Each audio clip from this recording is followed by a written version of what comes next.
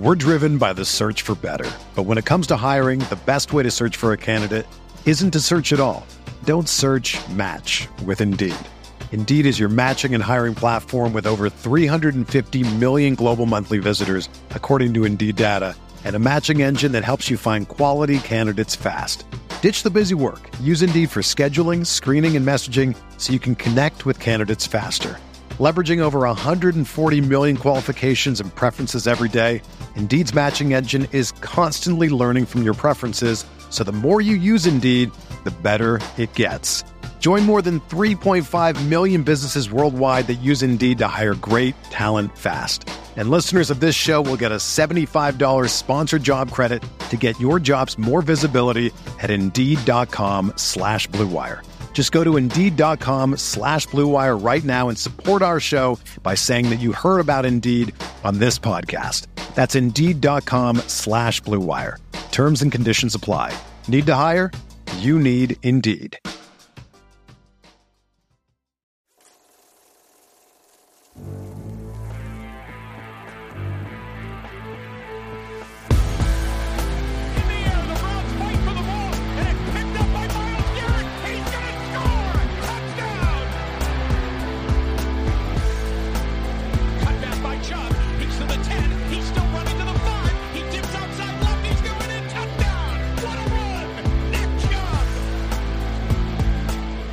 What's up, everybody? Welcome in to your Saturday edition of the OBR Film Breakdown Podcast. It is June 10th, and as I said, Saturday means a weekend mailbag edition, which is what we will get into here in just a moment.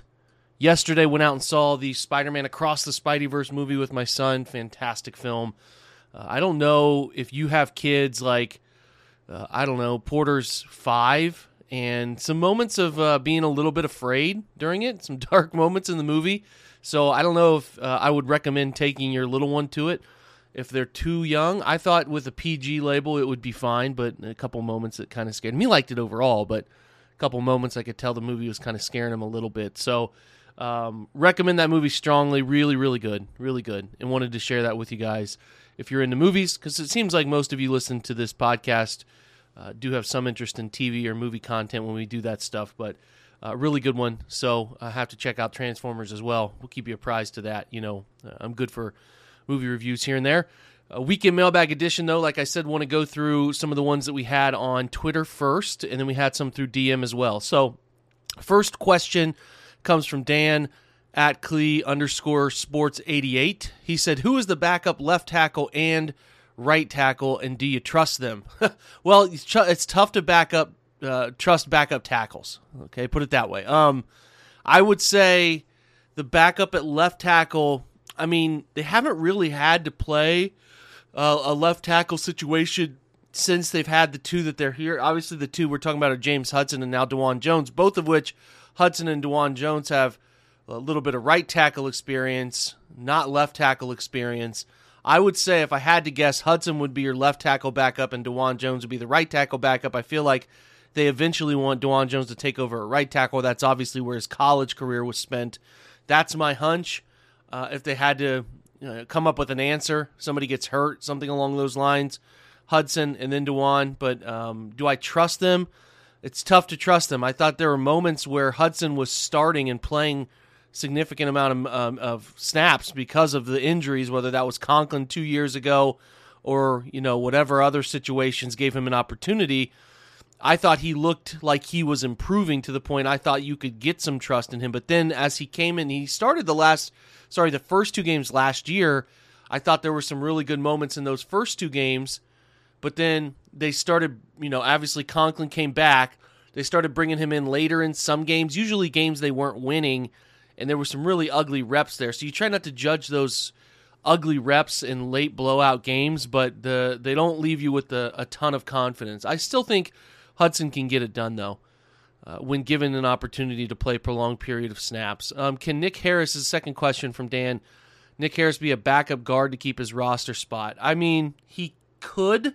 I don't think he's meant to do that. He played some guard in a backup role his rookie year, and it was not good. Very uneven. I think that when you play guard, you find yourself in more independent matchups with defensive tackles because of the even front looks that are so prevalent in today's NFL, while at center you get a chance to sort of either be switched on to somebody late to give your quarterback an extra second, or you're a part of a double team initially, or peeling to pick up a blitzing linebacker, something of the sort. So I think Harris has experience at guard. I don't prefer him to play guard. We'll have to see how they feel about some of their backups at those positions. Forbes, some others, can Whippler play? I feel like there's a little bit of a predicament there because I kind of view Harris and Whippler as both center-only types. But they have Michael Dunn. They should have some answers at the guard position. I think they have Dawson Deaton, their 7th rounder from Texas Tech, now listed as a guard as well as he comes back from an ACL. I don't think Nick's going to play many guard reps, especially coming off that knee injury. They're going to be careful with that. Next question and final question. If Schwartz plays 5 down linemen, does that mean there would be 1 linebacker nickel packages, like a 5-1-5? They could get creative that way. I don't think they will. I think that what you'll see is a bunch of unique walk-up, mugged, cap linebacker situations from 2 linebacker groupings is my guess. They will and could play some bare front stuff, right, which is a guard, center, guard covered, 2 edge players. But I think what he means more than anything by 5 down is he's going to get 5 down in pass rush. So he's going to get an extra man, a blitzer, coming after the quarterback, whether that's like a green dog, a delayed blitz, or something of the sort. I think that's what he means more than anything else. Okay, good questions, Dan. Next question comes from Gruff22, at GRUF22. He says, hello from Scotland. Love your Browns coverage. Question here is Dalvin Cook or DeAndre Hopkins? Which one would elevate the offense the most if Barry makes the move? My opinion from him, Gruff, is he says wide receiver room is fine. Cook makes the running back room elite. I think they're probably even. I do. I think DeAndre Hopkins can really help your wide receiver room. And I think the Browns are relatively okay there at wide receiver. But, I mean, you don't want to say that you can't use or benefit from having DeAndre Hopkins. So I'm a little careful on that. Now, Dalvin Cook would be fun, but what's the opportunity for Dalvin Cook? Like, I just don't think he's going to be involved enough. And the Browns are kind of at this point with Nick Chubb and where he's at age-wise that they want to get the most they can get out of him. They've given him a contract.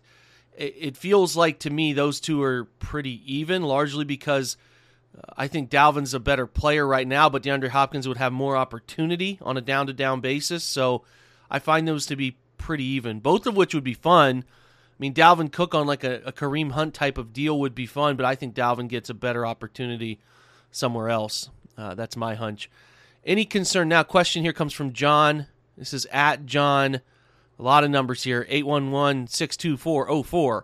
Any concern that Schwartz won't change up his coverage schemes and will make the defense too easy to decipher for opposing quarterbacks? Or will the pass rush secondary talent make it irrelevant? Well, the pass rush secondary talent help.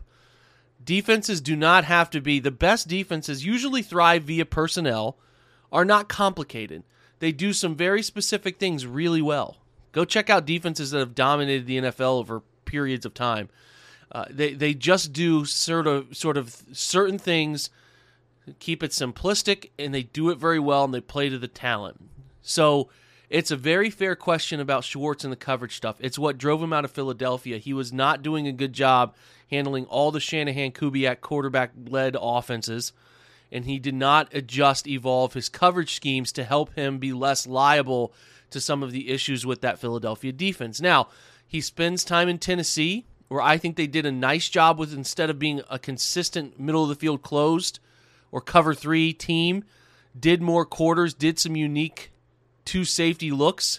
So I am quite interested to see what he brings over with him from Tennessee, and that's something that we will be talking about, covering as much as we possibly can. Good question, John. Aaron E., which is at Fez Esterly, says, had what you've seen during OTAs made you believe the offense is evolving? I know there was a small package of plays last year. Can we expect more continuous usage of personnel and packages to fit Watson's skill set? Should I be excited or worried about Stefanski's ability to adapt? Everything I've seen from OTAs is promising, right? Whether that's Elijah Moore, where he's lining up, the pistol to shotgun stuff, the types, the variations of shotgun stuff they're using, trying to get to some of Kevin's specific stuff that he likes, right? Like whole field divide routes based on play action from the gun. I think that's important. I think he's done a really good job so far from what I've seen with that stuff. They've been in empty. They've been living in gun. I've seen very little under center stuff, and I do think they're incorporating more RPOs into it too. So I am at this moment, Aaron, feeling relatively positive about their ability to evolve this thing. I think it's gonna feel different, and it should, right?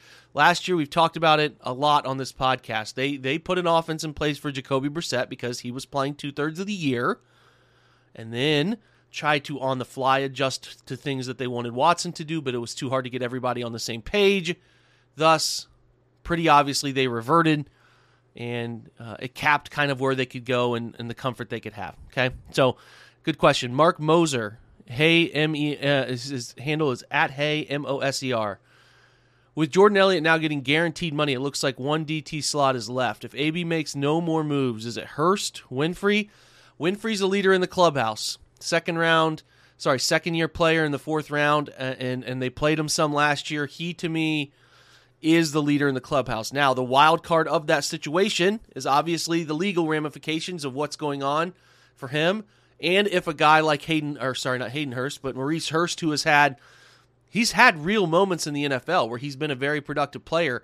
If he has a fantastic training camp and preseason, they may end up keeping him. So Winfrey's the leader in the clubhouse. They could still go out and sign a player. No doubt about that. But Ioannidis, Shelby Harris, among many others that they could go out and land.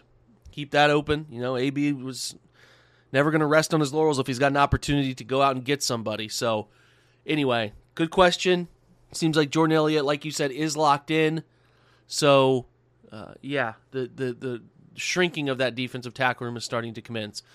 Next question from JT. Jackson Taylor, 25, wide receiver question. Sorry if we've covered this. What's the impact of signing Hopkins? Does it mean DPJ gets traded, or would they really cut Bell?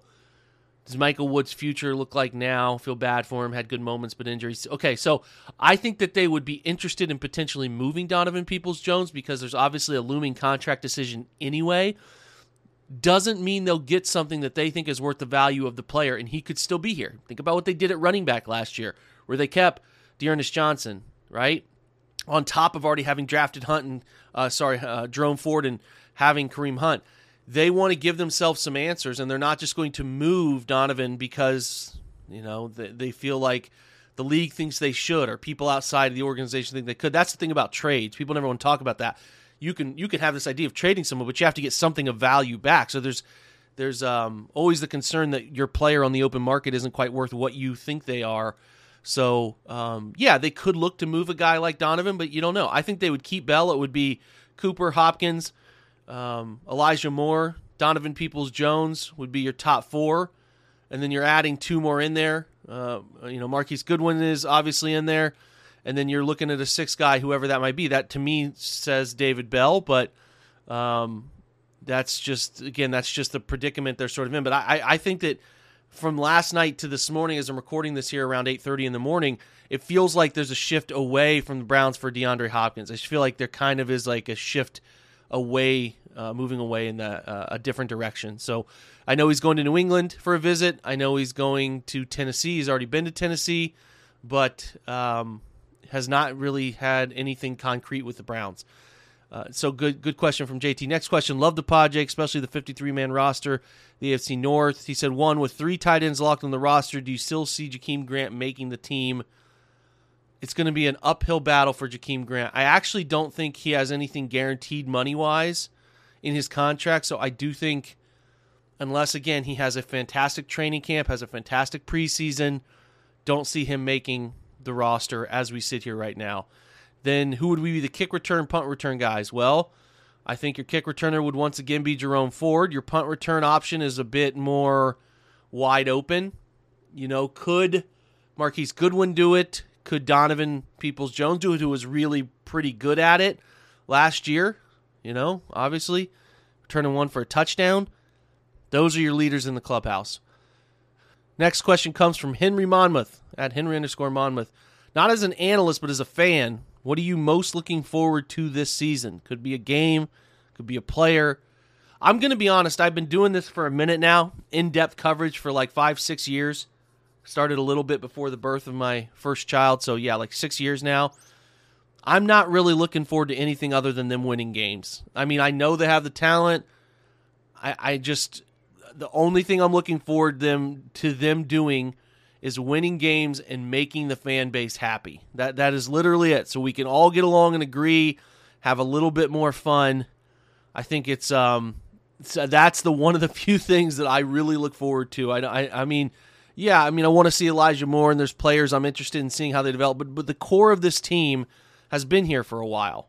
You know, the core of it, the group, the David and Denzel and Greg and obviously, you know, the guard play and like just the core of the team has been here for a while now. And there's, you know, that we've seen some breakouts, we've seen some regressions, we've seen some injuries. It's been a roller coaster ride, right? They've added some pieces, Zadarius and Thornhill and Obini Okoronkwo. I think Okoronkwo's, if like you're saying, Jake, don't be lame, and I had to answer, that would be the one that I would want to really see, because I think he's gonna break out. If he gets enough snaps, I really believe in what I see on film that he has a big season in store. Hope that works out for him. But I'm just more than anything want to see these guys win, because I think it's so overdue to see these guys win. So, good question though. Chuck Dillon asks, and he is at not late for dinner. No one should be. Any concern signing D-Hop means we have to let go of a young and up-and-coming receiver. How bad do we need a one-year rental, one in this year, one in the years to come? I mean, you're obviously, like I mentioned just a moment ago, you're running the risk of letting go of Donovan.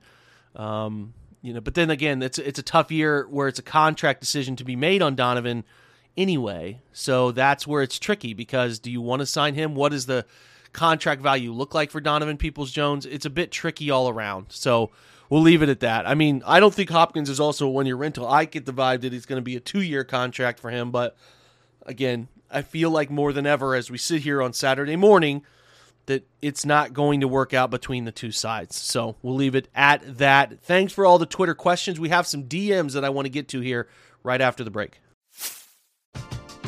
We're driven by the search for better. But when it comes to hiring, the best way to search for a candidate isn't to search at all. Don't search, match with Indeed.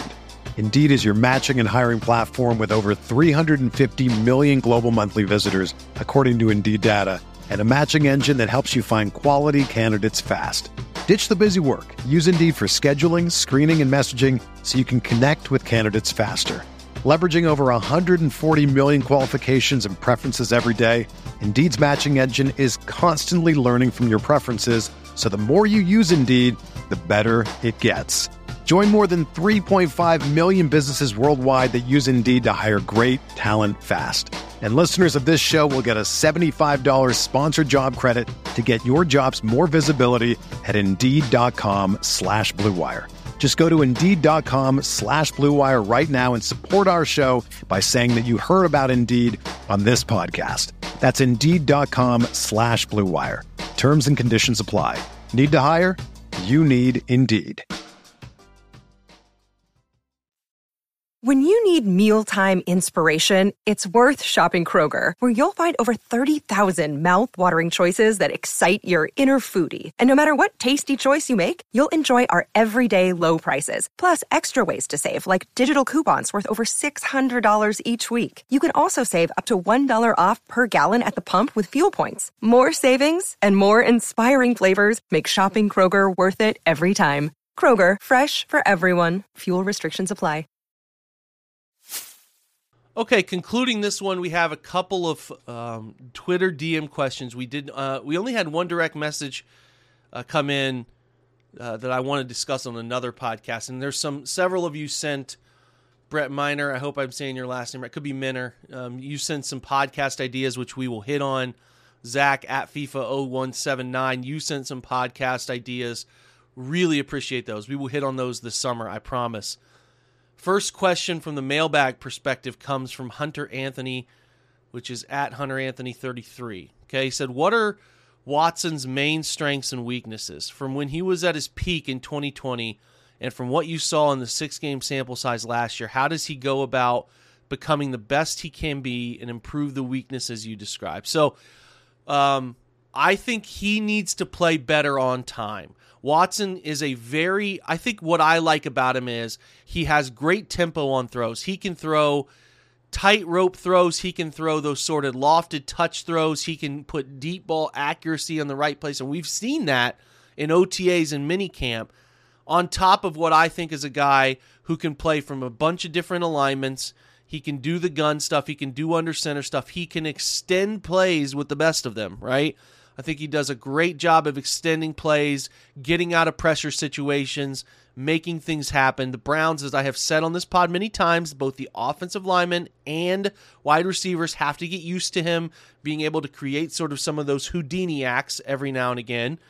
And that's what I think is best. Now, he was at his best in Houston playing on time and in rhythm and delivering footballs. He was late and very delayed last year because of obvious reasons, as you guys would know.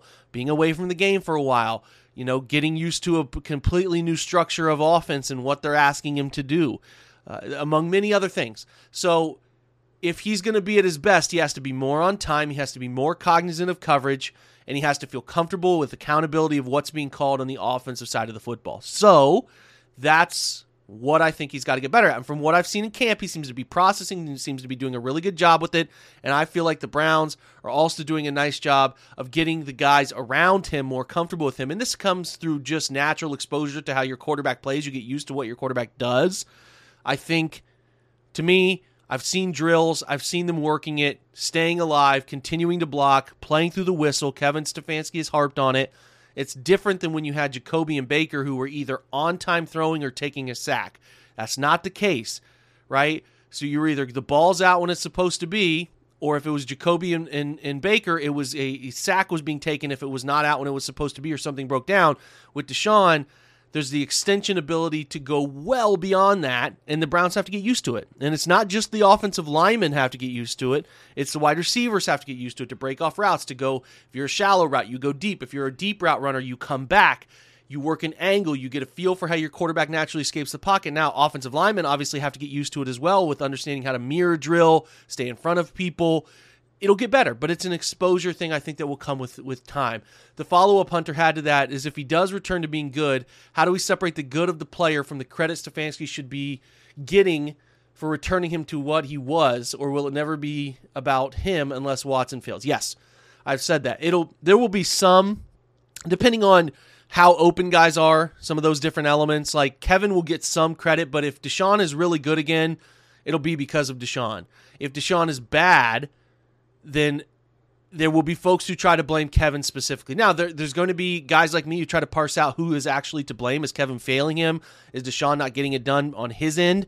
We'll try to do that. But naturally, from the people outside looking in, I feel like I'm pretty comfortable saying that if there's a failure from Deshaun Watson's side, it's going to be blamed on Kevin more than anybody right away. Now, maybe they get another coach, and if the second coach they get somewhere down the line, he's failing again, then it starts to get put more in Deshaun's lap. But I've been kind of vocal about Kevin. If they don't succeed right away, offense doesn't look great, I don't feel great about how Kevin will be handled publicly. Weekend mailbag question from Ryan. Man, I'm going to try my best here, Ryan. Ryan Zimplek at Zimps. ZMPSS is the handle. How do you think the secondary is going to shake out with Newsome saying he doesn't want to be in the slot anymore? Is he going to start with Ward and Emerson in the slot? I feel like the McLeod signing is undervalued with the leadership he'll bring, but will he see the field? Seems like a lot of talented guys, but where, when will they play? That's a great question, Ryan, one we're trying to kind of sort out. I feel like they'll be comfortable playing 3 safety looks. I definitely feel like there's a opportunity for them to play 2 corners, 3 safeties, 2 backers, and 4 down. Like that's something that they will try to do. Flirt with getting a guy like, I think Grant Delpit can play closer to the line of scrimmage. He's a tackle machine at times. He almost plays linebacker as well as the linebackers on the roster. I think they'll get him close to the line of scrimmage when they want more coverage on the field. It sounds like both Greg and Denzel, who's I've noted now, Denzel has been in the slot doing some things here for a while in camp. It seems like Denzel is going to be playing in there too. They're going to be able to move those guys around, be able to use them differently game-by-game basis. I don't know if they'll bump Martin Emerson inside at all. It feels like a good idea to me if you have a big slot player who you want to match up a little better with, because Greg and especially Denzel struggle with bigger body wide receivers, but we'll just have to see. I think McLeod's too good to keep him off the field, and I think he's too comfortable with the scheme. He's going to be a leader on the field for them. I expect him to be there. The biggest question mark of all of those is Emerson playing in the slot. I don't think he's got the skill set for it. To me, it feels like more of in the slot, A.J. Green will get opportunity. Mike Ford as well, who they brought in from Atlanta, more special teams guy, but he is a bigger body guy who can play in there too. We'll see what they do. But that's a great question. And again, some of these guys with a new coordinator, you're trying to figure it out. I'm trying to figure it out. I'm trying to see what they're going to do. We'll have a better feel for it when they open up some training camp practices. So we'll circle back on that one. I think that's all we have. I really do. I think that's the last question we have. If we missed it, please remind me that I missed your question somewhere, somehow. But I think we covered most of them. This is fun. We need to keep building these out, keep having good questions, good thought-provoking questions. I will continue to get with guests that you guys like. I hope we gave you some good insight with that top 50 two-sided of the football depth chart to give you an idea how many Browns are in the AFC North's top 50, a little more than maybe you think, but maybe some of you a few less than you would have predicted as well. So fun exercise. Go check out those two podcasts if you did not already do that. Thanks for stopping by on this Saturday episode. You guys know I appreciate you being here. Some great questions. Those of you who took the time to type up questions and send them over, that means a lot to me. If you didn't get one in and you would like to have one answered next week, we'll be back again. Weekend podcast edition. Check it out. For today's episode and for the OBR Film Breakdown, that's a wrap. Like I said, thanks for being here. Rate and review the pod. Always appreciate that. Always appreciate that, whether Spotify or Apple. And then leaving some written text always helps me understand how you feel about the show, too. Thanks, guys. Have a great Saturday. Be safe. Go Browns.